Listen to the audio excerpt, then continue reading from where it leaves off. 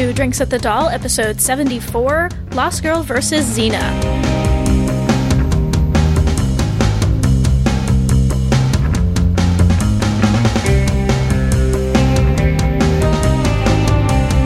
You're listening to Drinks at the Doll, a podcast way station for Lost Girl fans. I'm your host, Stephanie.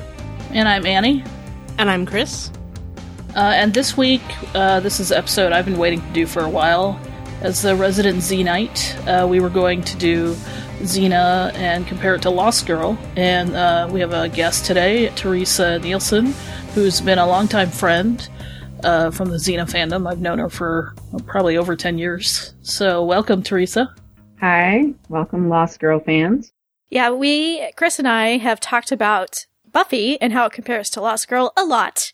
And Annie's been sitting in the corner going, I haven't watched Buffy, and pointing out that there's lots of similarities between Lost Girl and Xena, too. So this is Annie's week. Finally. It only took like a year and a half. No, I'm giving you guys crap. Now is Annie's time to shine. Because Chris and I actually have not watched Xena. Like, Annie gave us some homework for this episode, and so I watched 3 episodes, but those are the only episodes of Xena that I've seen. I've seen all 3, actually. I'm a super Buffy fan as well. So, yeah, you're qualified to do everything. And then it's ironic, because I've never watched Buffy. So, it's funny being on the opposite side of the spectrum. Yeah, we had this conversation at Dragon Con where everybody at the table was talking about weed and stuff, and I was just sitting here going, oh, the food is good. So, but... How much of Xena have you seen, Chris? Just out of curiosity. More than Stephanie has, but less than everybody else. I've seen, like, a couple episodes here and there, or a few, but, years ago. Just as an introduction, Xena, Warrior Princess, ran from 1995 to 2001. And a lot of people forget it's a spin-off from Hercules, The Legendary Journeys, which ran from 95 to 99. So Xena is the reformed warlord, travels throughout Greece, and throughout time zones, actually, since she meets everybody from Julius Caesar to David and Goliath, which is so historically accurate. But Xena travels throughout Greece with Gabrielle, the bard, and companion, sidekick, lover. I'm just throwing that word in to make you mad, Stephanie. Anyway, so they're supposed to be righting wrongs, fighting evil, that kind of stuff. It was TV shows like Xena and Buffy that were a precursor to TV shows like Lost Girl, because they kind of started the whole... after Wonder Woman, there was this big dearth of female-centered television shows for a long time until Xena came along. It was the creation of the strong female heroine archetype. It's the woman who doesn't need to be rescued or sit in the corner and cry or need the permission of a male character in order to have their own storyline. So that's why Xena was, attracted a lot of attention when people first saw it. Right, because Xena does predate Buffy by a couple of years. Buffy didn't start airing until 1997. I know, and people always give Buffy more credit. This irks me as a Xena. They're all, well, Buffy did everything. And I'm like, no, Xena was first. So I have to point that out. Yeah, but I feel like Xena and Buffy really occupy 2 different places in sort of the fantasy genre because, Xena's in like a mythological world, whereas Buffy's an urban world. So Buffy's more modern, contemporary, I suppose. Yeah. But the first thing we wanted to talk about is how both... When it comes to Xena and Bo from Lost Girl, they're really flawed heroines. And I like that about them. They're not like perfect characters. From the very beginning, from the first episode, you learn that Bo is on this killing spree for 10 years, and that Xena, previously in her episodes before she became reformed from Hercules, was a warlord who'd killed thousands and thousands of people. So in the very first episode, you have all this guilt and all this regret that they're carrying with them, and it makes such a more interesting character than just a cardboard cutout, I'm here to save the day! They're on a path of redemption from the very beginning. That was the big comparison that I noticed when I watched. Again, I've seen 3 episodes, but that was the first big comparison that jumped out for me, because in the episode prior to this, actually, we talked about Bo and Buffy, the character, and how they compared, and I talked about how actually Bo's storylines and Buffy's storylines aren't that similar, but I feel like Bo actually has a lot in common storyline-wise with Xena. Yeah, because both Bo and Xena they use the phrase, I'm a monster, similar themes of Like, they believe they're never going to redeem themselves for their past mistakes or the people they've killed. At least that's the theme with Lost Girl in the beginning. I don't know if that's such a theme right now. Right. You know, in the third and fourth seasons of Lost Girl, up to a certain point, but that certainly is one of the themes that resonates throughout all of Xena. I think it's fair to say that it was definitely a theme in the third season, since she was concerned about more literally becoming a monster. Mm-hmm. With Bo, the dawning. Yeah. Well, I definitely was going to jump in and agree with you that the primary theme for Xena is the theme of redemption, and that runs through all 6 seasons. That's probably a little different with Bo. I think Bo reaches a point eventually where she learns to forgive herself, but before that, she's got, you know, her guilt over killing Kyle and her 10-year killing spree, and then, you know, like she says in Raging Fae, for a long time, I've forgotten what I am to humans, a monster. You know, in the episode where I think she really changes, Bo really changes her, you know, what she thinks of herself, the transition from a monster to not thinking of herself as that is, there's Bo Place Like Home, which is 307. And earlier in the episode, she says, I'm not changing into a monster. I've always been one. I've done so many terrible things, and that is why the dawning is happening to me so soon. But then after the whole conversation with her mother and saying she doesn't have to carry around those terrible memories anymore, you don't hear Bo refer to herself as a monster that much, or as a monster after 307, and I know we talked about that in earlier episodes. Yeah, I think maybe why Bo is perhaps able to forgive herself more quickly than maybe Xena was able to is a lot of what she did was very accidental. She didn't really know any better or how to stop it. Whereas the choices that Xena made, from what I understand, were more deliberate. They were choices that she made. So that's maybe why she's able to kind of forgive herself and kind of feel like she has redeemed herself quicker than maybe Xena was able to. Yeah, and I don't know if can't remember exact quotes, if there's times in the series where Xena says she'll never forgive herself for her past mistakes, or she will. You know, it just depends on the situation. There might be another difference, too. I think Xena was really expecting Gabrielle to be a big part of helping her forgive herself, and that maybe wasn't quite as apparent in Lost Girl with Kenzie. Yeah. Unless she came to that realization quicker, but it took Xena a long time to realize that wasn't going to work. Yeah. Well, I think that was the other point. It was that the best friend, or the friendships that both Xena and Bo create, / girlfriend / lover, heroine, whatever, all the friendships that they make help redeem them or draw them away from that dark part of themselves, so that they can continue to redeem themselves throughout the series. Because at the beginning of the series, like we said, there's all these things they've done in their past, before the series even starts, that they have to start redeeming themselves at the beginning of the series. They're at that turning point. And then everybody they meet at the beginning of the series helps them turn the corner to that redemption. So it's done through Kenzie and Bo's friendship. It's done through Xena and Gabrielle's friendship. So that's the other common theme. With Xena, it's a double-edged sword, because as she says in the episode Callisto, she says she says to Gabrielle, if something happens to you, I might go back to that dark side again, because you're the one person I really care about. And Gabrielle says right back to her, she says, if something happens to me, you will not become a monster. There's only one way to end the cycle of hatred, and that's through love and forgiveness. It's always really hard for Xena not to be drawn back into that dark side. And there's a lot of times in the series where she does actually go back to what we call dark Xena and just lose it and turn her anger on Gabrielle, even.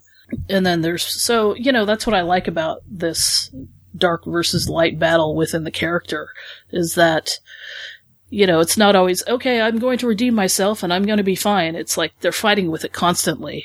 So Xena turns her anger on Gabrielle at points. There's points in the series where she says, I'm done with redeeming myself because my only concern is about you. And then there's other points in the series where she says, I'm never going to redeem myself because look at all of these things that I've done. So I have a question for you guys. Mm-hmm. That brings up the thought that Xena eventually needed to understand that she had to accept both the light and dark in her. But it seems like Bo just refuses to declare, is she light fae or dark fae? What happened with that struggle? Did she ever end up declaring a side? She did align herself with the dark in season 4. However, the circumstances surrounding that are there's kind of like an asterisk, next to that. So it's still, I think, up in the air, because at the end of season 4, she rips up her contract with the dark and basically unaligns herself again. But that's really interesting to say light and dark, depending on which side Bo aligns herself with. Does that mean she's giving into the quote-unquote light side of herself versus the dark side of herself? Depending on which side she aligns herself with, that it's more of a metaphorical as well as literal allegiance? Because you know how we've said before about Lost Girl, well, joining the light doesn't necessarily mean you're quote-unquote good fae, right, that you're on the side of the humans. But that's an interesting thought. Because when Bo suddenly finds out she's aligned with the dark, then she's like, oh, that is not who I am. Right. Again, when it comes to the person redeeming Bo, who I believe, this is purely my Docubus love speaking, the person who redeems Bo from being Dark Bo is Lauren, because that's the first time we see Bo suck chi for multiple people, is when Lauren's about to die and she's in mortal danger. In Raging Fae, Lauren also says to Bo, you're a different person than you were then, back in your past, and the person you are now I absolutely love. So, and then again, when you see Bo about to lose it and go Dark Bo, and her eyes go all blue and phase wide shut, she's the one who brings Bo back to herself and realizes that there's something wrong. Saying, I loved you from the second we met. We were alone and my stethoscope was probably cold, but we touched. Sorry. Really, really bad Lauren impersonation. But then I'll also point out that Lauren being in danger is what brings that out in Bo in the first place. Right. Exactly. It's similar to Xena and Gabrielle. If you put Gabrielle in danger, then Xena's gonna fly off the handle and she'll say, forget redemption, I'm gonna save the person who means the most to me. Again, it's a double-edged sword, because you don't know what's gonna happen to the heroine going batshit crazy when that happens. All their powers kind of come out. Though I will point out, Annie, that Bo also goes dark and does a super chi suck to save Dyson as well, so it's not just Lauren. Oh yeah, I know, but I just was gonna mention Lauren first. Yeah, I know. Well, Bo does really? it for her. You were going to talk about Lauren for some reason? I'm just saying that Bo does it for her family, Yes. The similarities between Xena and Gabrielle, between Xena and Bo is that they both have the heroine and their sidekicks, which is very much like a fantasy trope. After Xena's redemption arc, the big thing that struck me as very similar between the two is the similarities between Bo and Kenzie's relationship and Xena and Gabrielle's relationship, especially in the fourth season. Kenzie is talked about as being Bo's heart, and their friendship really is the core of the show, and clearly Xena and Gabrielle's relationship is really the backbone of Xena. Yeah. And I think even though Lost Girl is slightly different from Xena in the sense that Lost Girl really is more of an ensemble, right. You've got 6 or 7 main characters, but with Xena it really is just 2, with Xena and Gabrielle. I mean, you've got reoccurring characters like Callisto and Joxer and, Autolycus and Ares and all of those, but it really is just those 2. They're also the only 2 really billed in the credits, so yeah, so that's very similar. I think, Renee O'Connor, who plays Gabrielle, has been asked many a time. It's a role that evolved into more than just, I'm the sidekick with the plucky comic relief and stick that's going to hit people, developed into so much more of a role besides that as the seasons went on. Oh, well, that just brought another question to my mind. We have the advantage of Xena being a complete series, and that arc for Gabrielle was from naive villager to warrior. And she, along the way, she had to kind of accept the warrior part of herself as well. And I'm wondering, if Kenzie gets to come back in 5th season, is she going to complete that arc as well? It looked like they were going to train her to be more of a warrior. She was going to train with Dyson, and then we just don't know where she's going. Yeah, I don't know if we know where she's going, period. Like how she's going to come back and maybe be changed. I always joke that she's going to be a Valkyrie because Ksenia Solo's got blonde hair now, and how that's going to show up in production. But yeah, I'm looking forward to some kind of, like, it will fundamentally change her coming back from the dead, basically, to see what's going to happen. I don't know about Warrior, but I think it's going to change her and Bo's relationship, maybe.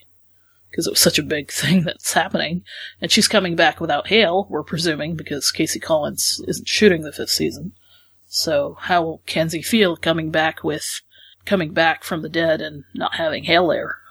But I think Kenzie sort of had warrior moments throughout the series. Yeah, you know? she's always been sort of a hidden hero who characterizes herself as a coward, but really is very brave and does heroic things. Yeah. Well, isn't that what... Was it Hale who said something about mostly being a coward, but with moments of crazy bravery? Yeah, and that was in the first season. Yeah. And Kenzie is extremely brave because she sticks around as a human in this Fey world and refuses to leave Bo's side. It sacrifices Nate and so many things in a, normal life. She chooses to stay, whereas Lauren's enslaved. But, Kenzie could potentially leave at any time, but she might be in as much danger as Lauren if she does because she knows so much about the Fae, but she always chooses Bo. And very similar to Xena and Gabrielle. Gabrielle will always choose Xena and stay with her. Well, I'm just especially thinking of the end of season 2 where I guess it's the second to last episode? No, third to last, where they go in with their crazy caveman clubs. Oh god, I hate those Bam Bam clubs. You're talking about Lachlan's Gambit? Right, but, Kenzie goes in there with one of those too. Right. Yeah. And, hauls Dyson back after Dyson holds off the bad guys. And well, we can, sorry, this is a random side note, but we can here talk about the most ridiculous looking weapons in each show, and those stupid Bam Bam clubs that look like they came from the Flintstones in Lachlan's Gambit. That's the dumbest weapon in Lost Girl. And I think maybe you can agree with me, T, the dumbest weapon in Xena is Gabrielle's poof thing from the convent, or the convert, that she had when she was in her peace phase. Oh, you mean the powder? Yeah, the smoke machine thing. Yeah, that. Oh, yeah, that was pretty dumb. Yeah, or having no weapon, because Gabrielle went on a really peaceful phase and decided to totally embrace peace, and gave up her weapon for a while, and still traveled with Xena, which is pretty brave, but not pretty logical. Well, you were mentioning how Gabrielle really keeps Xena on track in her darker moments, and you mentioned how Lauren's done that some for Bo, but I think Kenzie does that for Bo at times as well, especially in the beginning. Yeah. Like I'm thinking of where there's a Fae, where she goes to feed off of the woman in the trailer park, and Kenzie stops her at great personal risk to herself, evidently. Yeah. Yeah. That was because I was trying to get my mom to watch Lost Girl with me, and she goes, I remember when my mom saw that point, she goes, "Oh, wow, Kenzie's really good for Bo," or "she's really good for her." So I went, "Oh, my mom got it." Yeah. So I was happy about that. Yeah, I will say, though, that Gabrielle seems to be much more Xena's conscience than Kenzie does. I think, actually, Bo tends to be a bit more morally ethical than Kenzie does. But Gabrielle seems to very much be Xena's conscience, keeping her on the path to fight for the greater good. Yeah, yeah.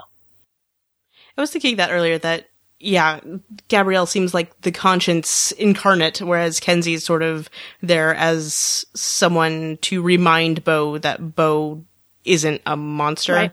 Mm-hmm. Or something, sees Bo for who she can be, I guess, might be a way to put it.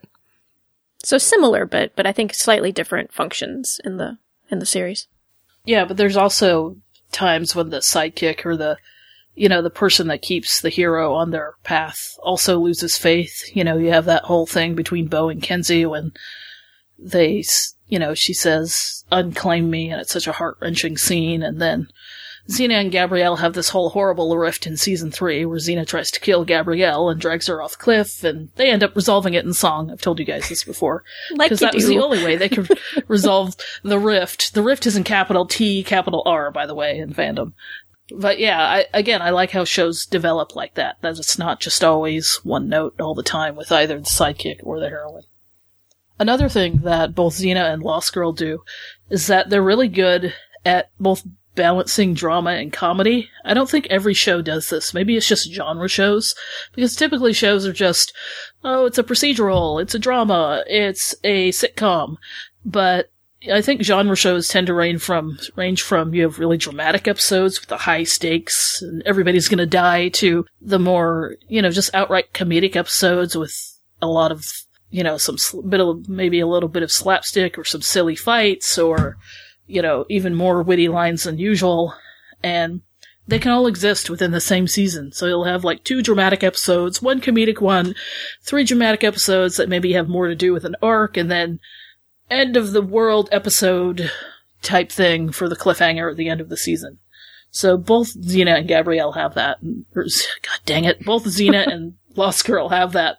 So that's what I like about both those shows. Yeah, now that you mention it, I can't think of that many dramedies that are outside of the sci-fi fantasy genre. I'm mostly thinking of like Ally McBeal and Glee. I feel like Grey's Anatomy might qualify. There's a lot of humor in Grey's Anatomy, but it's also clearly a drama. And they did have a musical episode. Let us not talk about that. And then I feel like Gilmore Girls is kind of on the line. It's a good mix. Yeah, that's a really good example, actually. Yeah. And is a much better show and more successful at it than the 2 I named. Yeah. But going back to Xena, it's very, very aware of being a campy, tongue-in-cheek show, even in its fight scenes. So I was curious to know what you guys thought about the fight scenes, as being not really seeing a lot of Xena episodes. So, because there's like, I recommended A Day in the Life, which was the one I told you guys about, the comedic episode, and then another comedic episode is Old Aries Had a Farm, which is in season 6, and there's so many others. But what did you guys think about the fight scenes? That they're totally unrealistic, of course, but they're really funny too. I actually really enjoyed them. I thought they were hysterical. I was literally laughing out loud. The first episode you had us watch was Callisto 122, I think, yes. Right? Yeah. And the ladder thing, where she was spinning on the ladder. We love the ladder fight, don't we, T? It's just, that's classic. Yeah. Yeah. I was cracking up. And, in the last one, the third one that you had us watch. One Against an Army? One Against an Army, yeah. Yes, thank you. Oh, with the jumping on the spear? With the bouncing effects? Yes. I knew you were going to mention that. It's all burn. Yes, the sound effects people on Xena had too much fun. They really did. Yeah. But it was still a really serious fight, because they were fighting for their lives. Well, I was going to say, I actually, they were better than I thought they would be, with still a heavy dose of cheese in there, but they were actually pretty well coordinated. And I did like in the One Against the Army, the building she was in with all of the booby traps that she set to try to defeat a ton of people, even though, it was just her fighting. And I was pretty impressed. I thought, it was clear they used Lucy Lawless a good deal, considering she was the lead, and I thought she did a decent job selling the stunts. Yeah, but it was so funny because even at the end to this day, I'm like, okay, they go home. There are thousands more like me. And I'm like, they all just leave? Yeah, I know. But they didn't, because I think 2 or 3 of them came back at her. So. Oh, yeah, but still, I'm like, there's like 20 guys there, and they're all beat up, and they got bloody noses. They're all, okay, back to the horses, okay. I guess I'll believe her. She's really tough. Yeah. One of the things that Xena does as well, I think, is they kind of borrow heavily from martial arts movies, and you don't see that in the other 2 shows, but yeah, another reason why I like that show. I was going to say, I kept thinking about it's probably mostly because of some of the dubbed dialogue and stuff. Yeah. And the sound effects. I kept thinking about those too. I will say, though, I was pretty eye-rolly whenever they showed, I don't know the name of her round weapon that she uses a lot. Oh, the chakram? Yeah. Okay. Whenever they would do, the insert shots of that hitting the different objects, I was just like, oh my god. Well, that was meant to be funny. That was meant to be funny in a day in the life, but yeah. But yeah, when they show the point of view with the chakram on, like they put a camera, it's like putting a GoPro on the chakram and they show it going around. Yeah, it is pretty funny. GoPro, which did not exist then. Yeah, but it was just so clear that, they probably had an effects budget of whatever the director could dig out of the change from like his car. And and so, clearly some of those were just very not high quality effect shots of this weapon like striking these objects and spinning around and all this stuff. Well, Xena didn't have as much of a budget as shows do now, and it was made in New Zealand, so.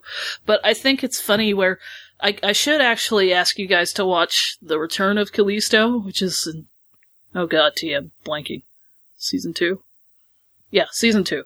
There was a reference in the season 2 episode of Callisto having been in Xena's body. If Yes, that helps. that is one of the body switching episodes. So, Okay. but, good catch. But there's a shot of Xena where she jumps up on a rope and she goes towards it's a famous, like, we call it a famous, just another gag in Xena, where she jumps up on a rope and she's going and she's kicking her, she kicks her, feet into a baddie's chest. And it's like point of view, like there's a GoPro on Xena, and you see as her feet kick the bad guy's chest, the toes of both boots bend inward like they're rubber. And it's really funny because obviously that's all we can afford right now is to put that in there. And either the stunt one's feet are really small or we just put a rubber Xena up on the rope and used it for the shot. So it's stuff like that that makes the fight scenes even so funny. And it's just great. So yeah, I literally remember snorting soda up my nose the first time I saw A Day in the Life. So that's why I love that episode. With Lost Girl, you have Original Skin with the body switching episode and Confagion with Kenzie and the magical stick. So, where that's a really fun fight scene. You have those episodes that are just nuts that they have to have at least once a season that I really enjoy. And again, that doesn't happen with a lot of shows. Groundhog Faye. That's another high comedy episode amongst the darker stuff. Yeah. Does Bo have a physical weapon? It seems like she just has super strength and fighting in the chi, but does she have a go-to weapon that she uses? Her thigh dagger. Yeah, she has her thigh dagger, but she doesn't always have it. It's not like Xena in the Shockhorn where she has it all the time, but she's usually always got a dagger handy. But the thing that cracks me up is that she somehow has a tiny dagger, not her thigh dagger, attached on the back of her very formal dress for Hale's funeral in Origins. And it just looks so silly. It's just like, it looks like it's attached by a few things of thread, And she just happens to have it on her, pull it out against this huge broadsword that... Okay, but if you're Bo, would you ever go anywhere without some sort of pointy weapon? It just looks really silly. There's even a picture that's like a close-up of it, and I'm like, that just looks really tacked on, like with Velcro or something. Anyway, no, it's just... It's the not... costume department did the best they could, Annie.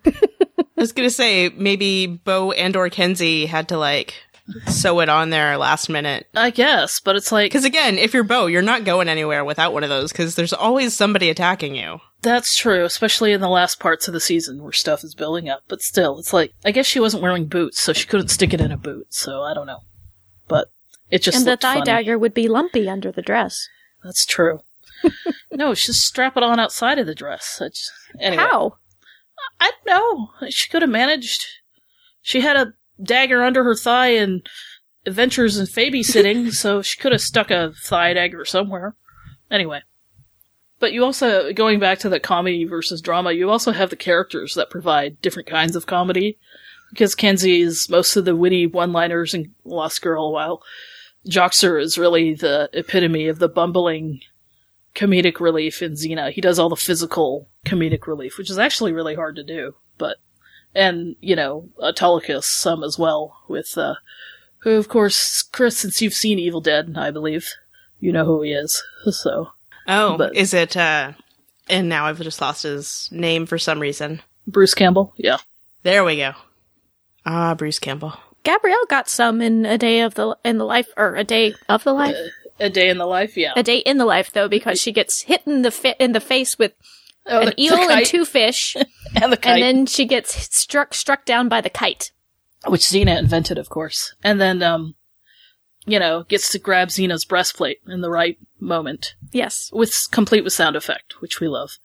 So, and then you have dramatic episodes of where Xena gets crucified for the 10,000th time in Ides of March, and Dark Horse, where Kenzie sacrifices herself. So you have those big character deaths, so.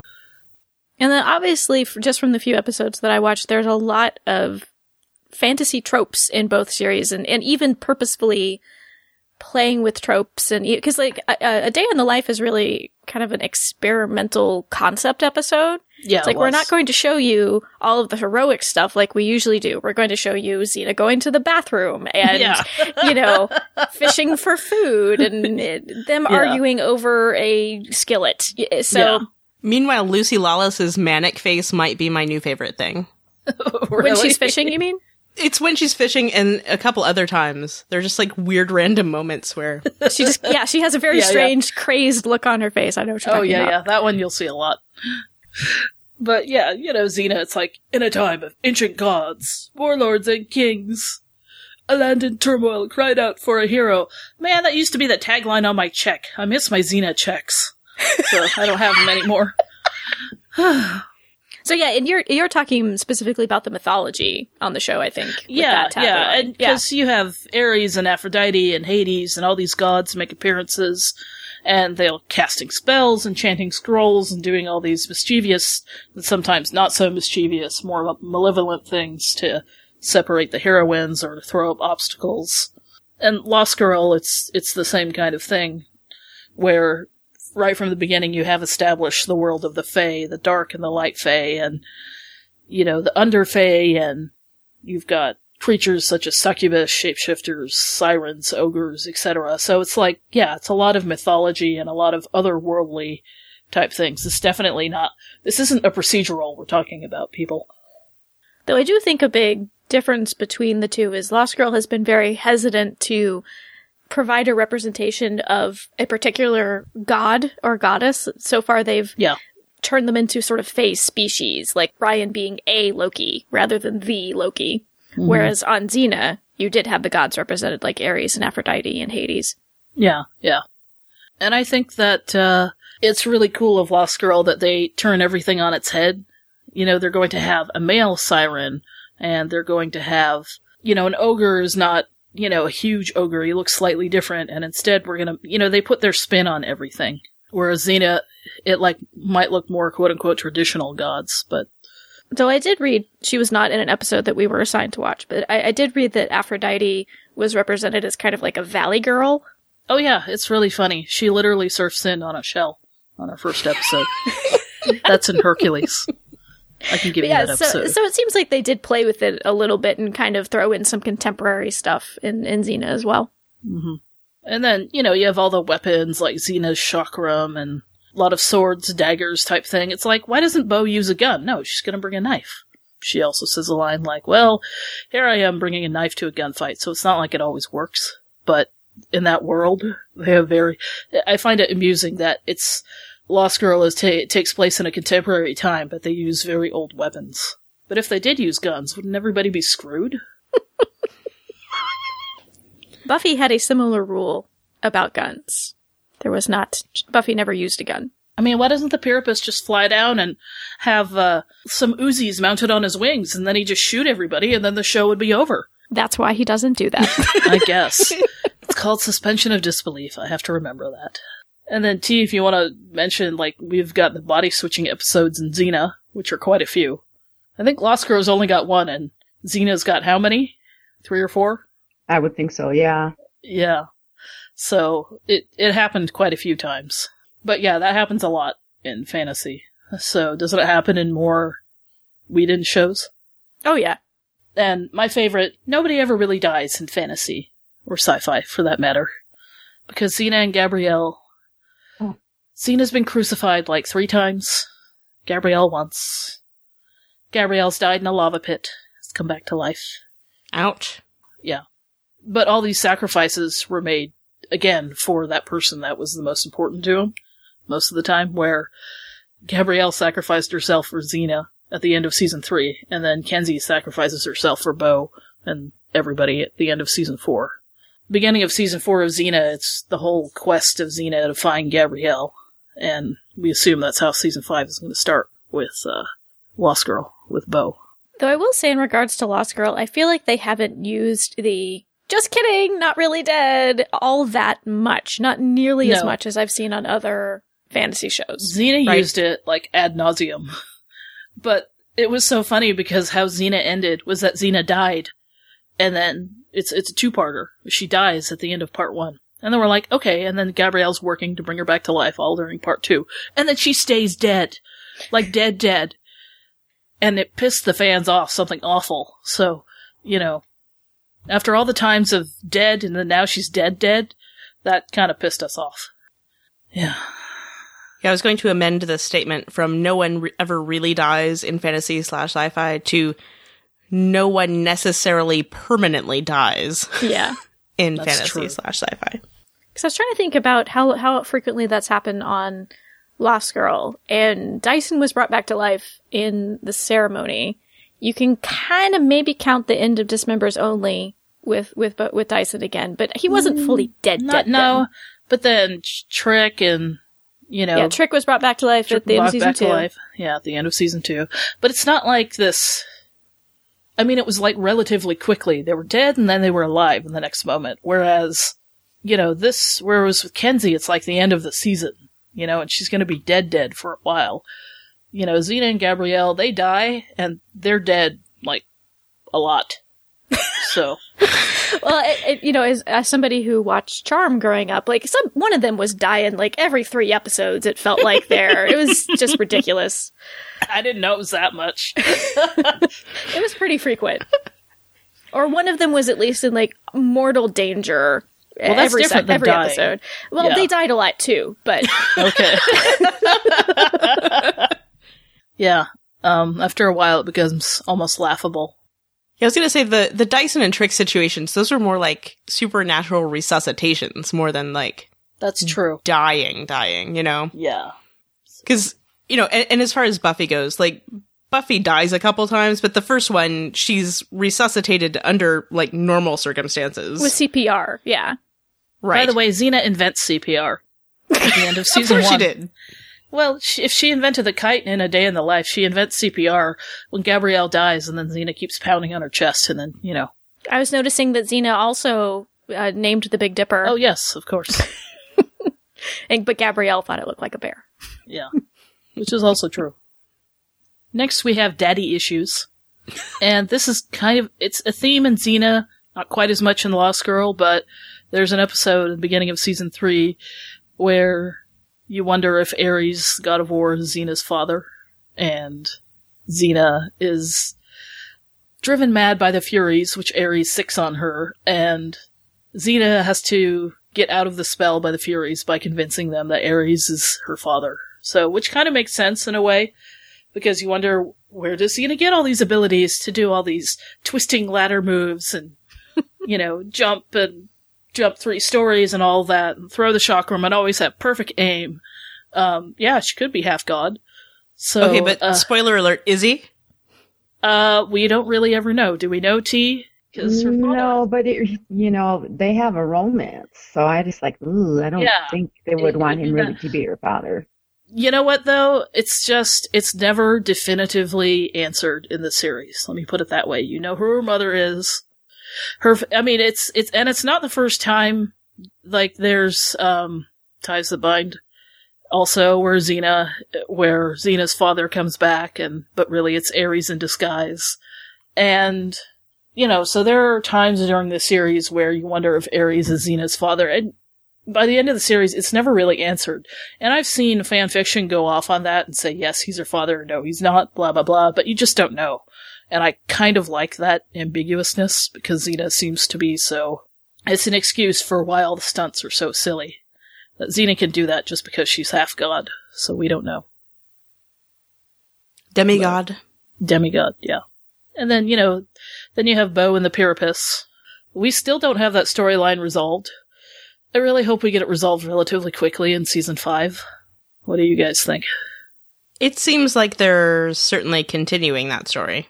We're going to get more of it. Based on the teaser that they just released. Another thing that I noticed that was a big common theme between the two shows, just from the 3 episodes that I watched, was the sense of alternative forms of family. In One Against an Army, there's a very tender scene between Gabrielle and Xena, where Xena says to Gabrielle, "You are my family," and that sort of thing. And obviously, on Lost Girl, that's a big recurring theme is making family through people who aren't necessarily your blood relatives.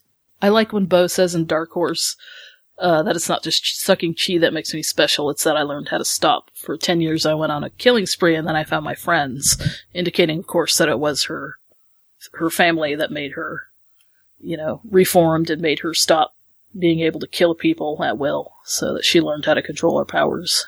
And then, I love the quote, and there's a quote in season 6 where, you always have Xena redeeming herself, and they very much have the theme of that greater good. That's what they fight for, Xena and Gabrielle, to fight for the greater good of those who can't defend themselves and against the gods and whatnot. And then in this episode, Legacy, Gabrielle accidentally kills somebody who she thought was going to kill Xena, and she feels really guilty about it because it's this innocent kid. She ends up being almost executed for it, and Xena, fights through everybody and, almost sicks another side on them and almost starts a war, basically, to distract everybody so that she can get Gabrielle out of there. And then at the end, everything is somehow resolved, and she says to her, Gabrielle, in everyone's life, there's something that goes beyond the greater good. That's what you are in my life.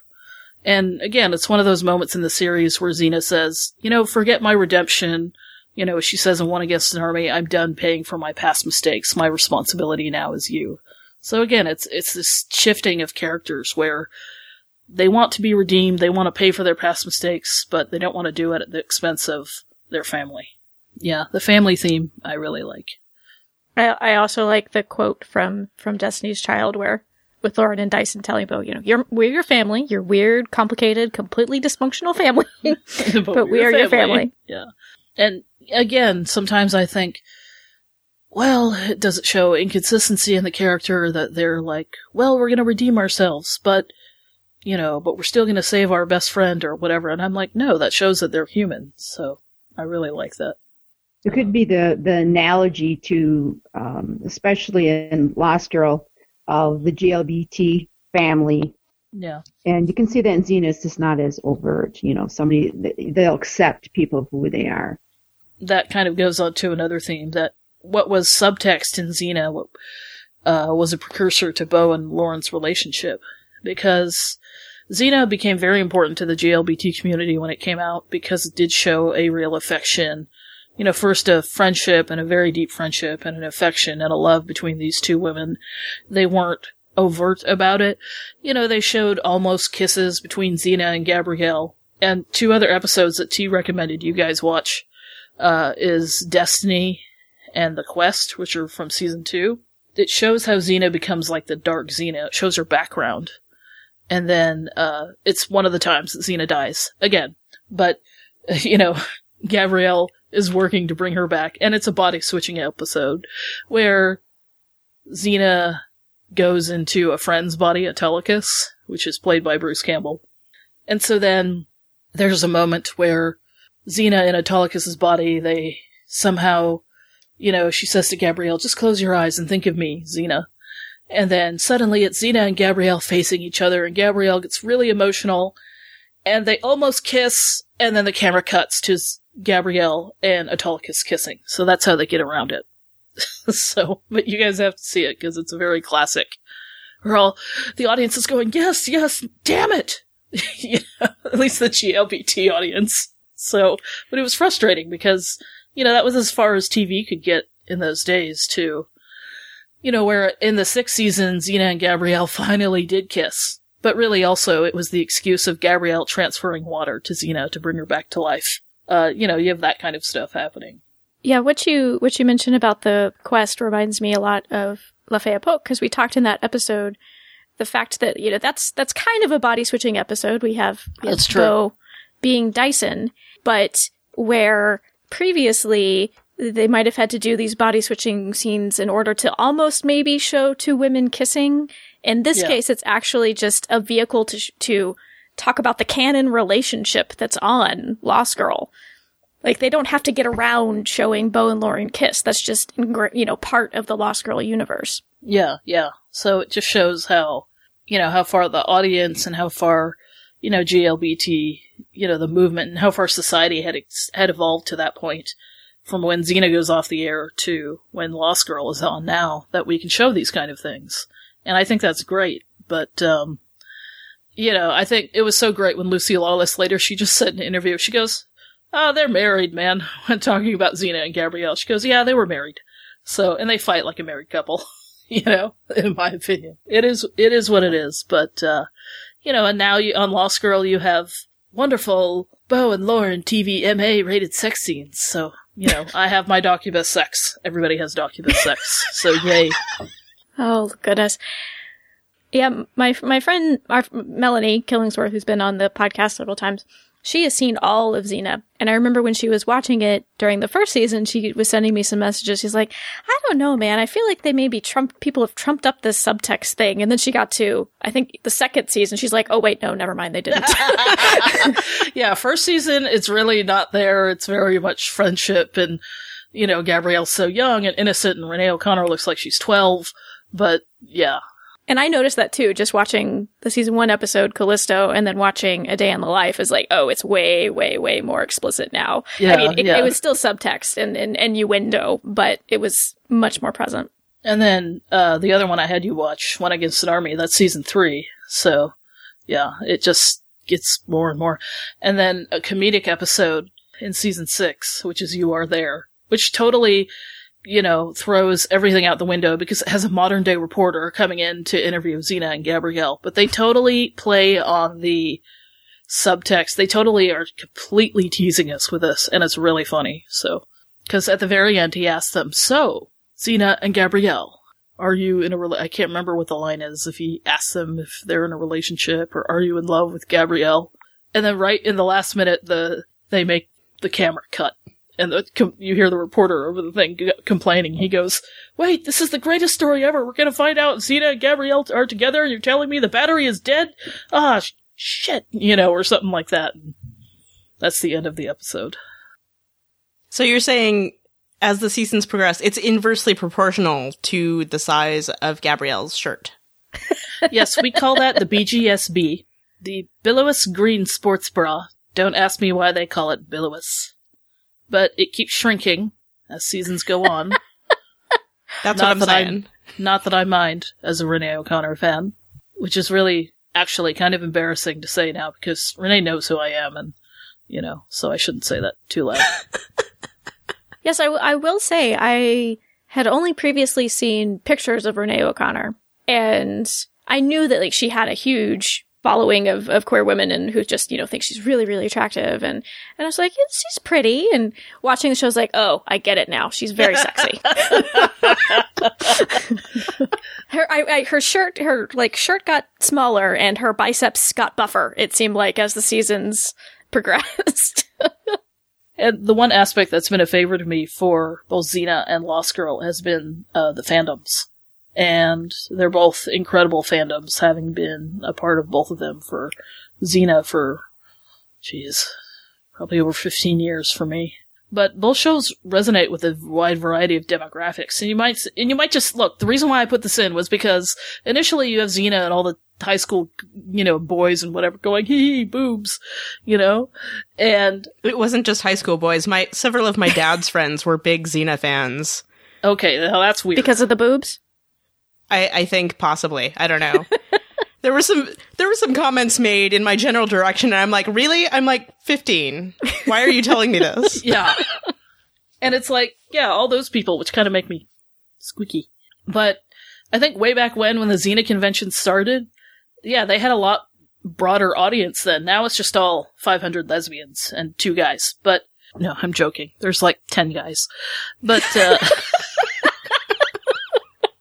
but, you know, initially, and then Anna Silk always says, well, you know, Lost Girl is such a wide variety of, you know, people that watch the show. Oh, I watch it with my grandpa or whatever. And I think initially both Xena and Lost Girl, have a big, you know, have a varied fan base. Honestly, to me, because I'm a GLBT, you know, audience member, sometimes I only just see the show through instead of rose-tinted glasses, I just see them through rainbow-tinted lesbian glasses.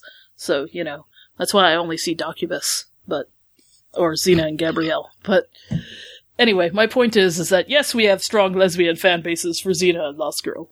But because they were the stories that people could relate to. Xena was one of the first, you know, shows in the 90s. That's why it had such a strong following. It kind of grew with the advent of the internet, too, which made a big difference. And Xena came at the perfect time, right when the internet was really on the rise. And that's why it had such a huge following. One of the best sites for Xena has been doing the site. She's been doing the site for 16, 17 years now. The Australian Xena information page, because the woman who runs it, Mary D, is from Sydney. AUSXIP. So if you say AUSZIP within the Xena community, we know what you're talking about. But to this day, it's still updated every day with anything that Lucy's doing, Renee's doing, and it's expanded to like Rosolian Isles and a couple of other things. But yeah, that's what Xena was kind of the beginning of a show, having an online presence. And now with Twitter and Tumblr and everything, it's really easy for a show to have a big online presence. So that's what Lost Girl has, that I think is really taken advantage of too, because it's really cool now with Twitter to talk with, to get a tweet for a reply from Anna or Zoe or whoever. So I did go and I read the Xena Wikipedia page just to try to get more info. And I'm wondering what it said now. What'd you say, Chris? I called you a nerd. I know, I am. I love that research.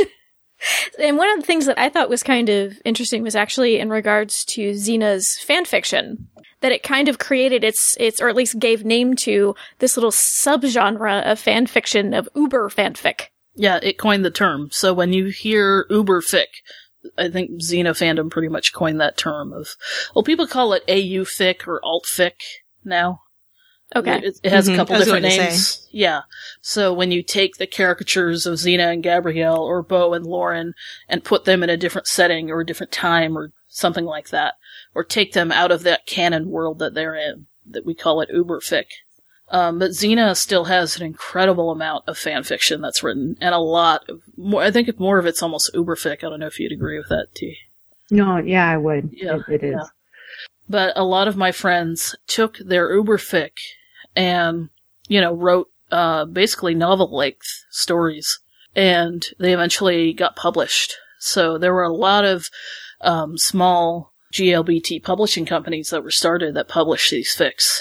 Unfortunately, some of them are out of business right now, but they've still continued to publish with different publishers. So they really started a whole movement into GLBT publishing. So that was really cool.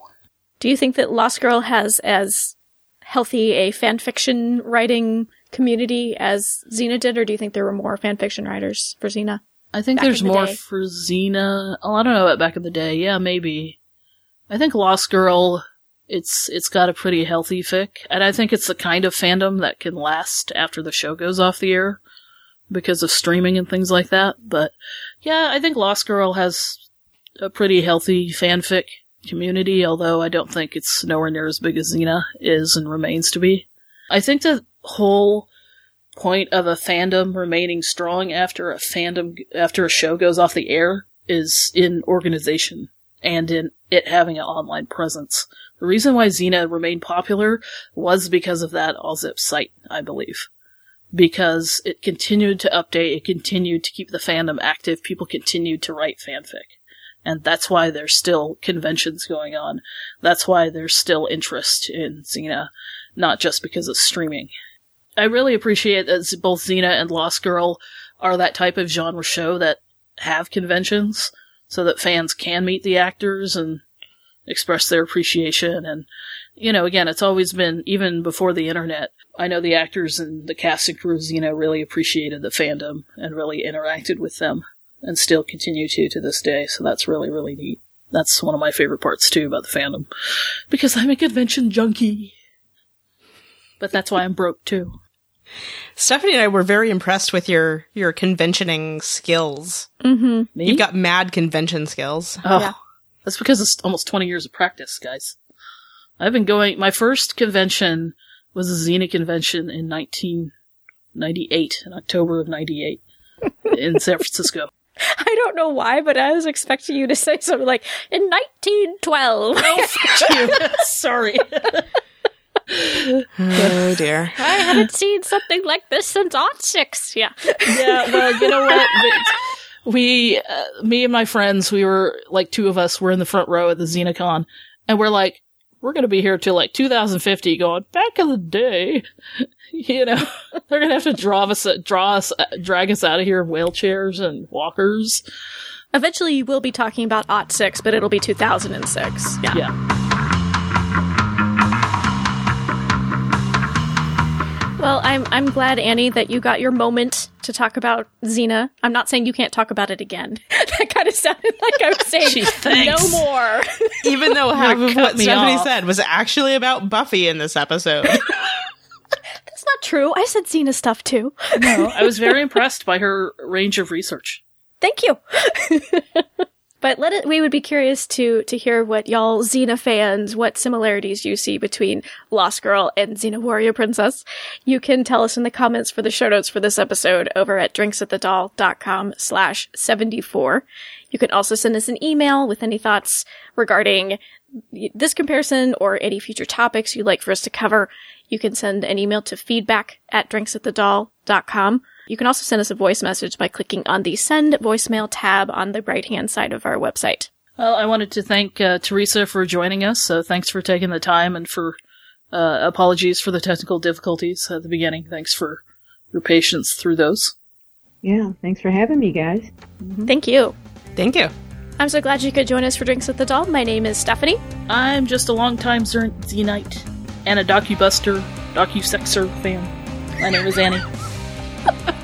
I think I want a chakram now, and my name is Chris. Thank you so much for listening. Cheers.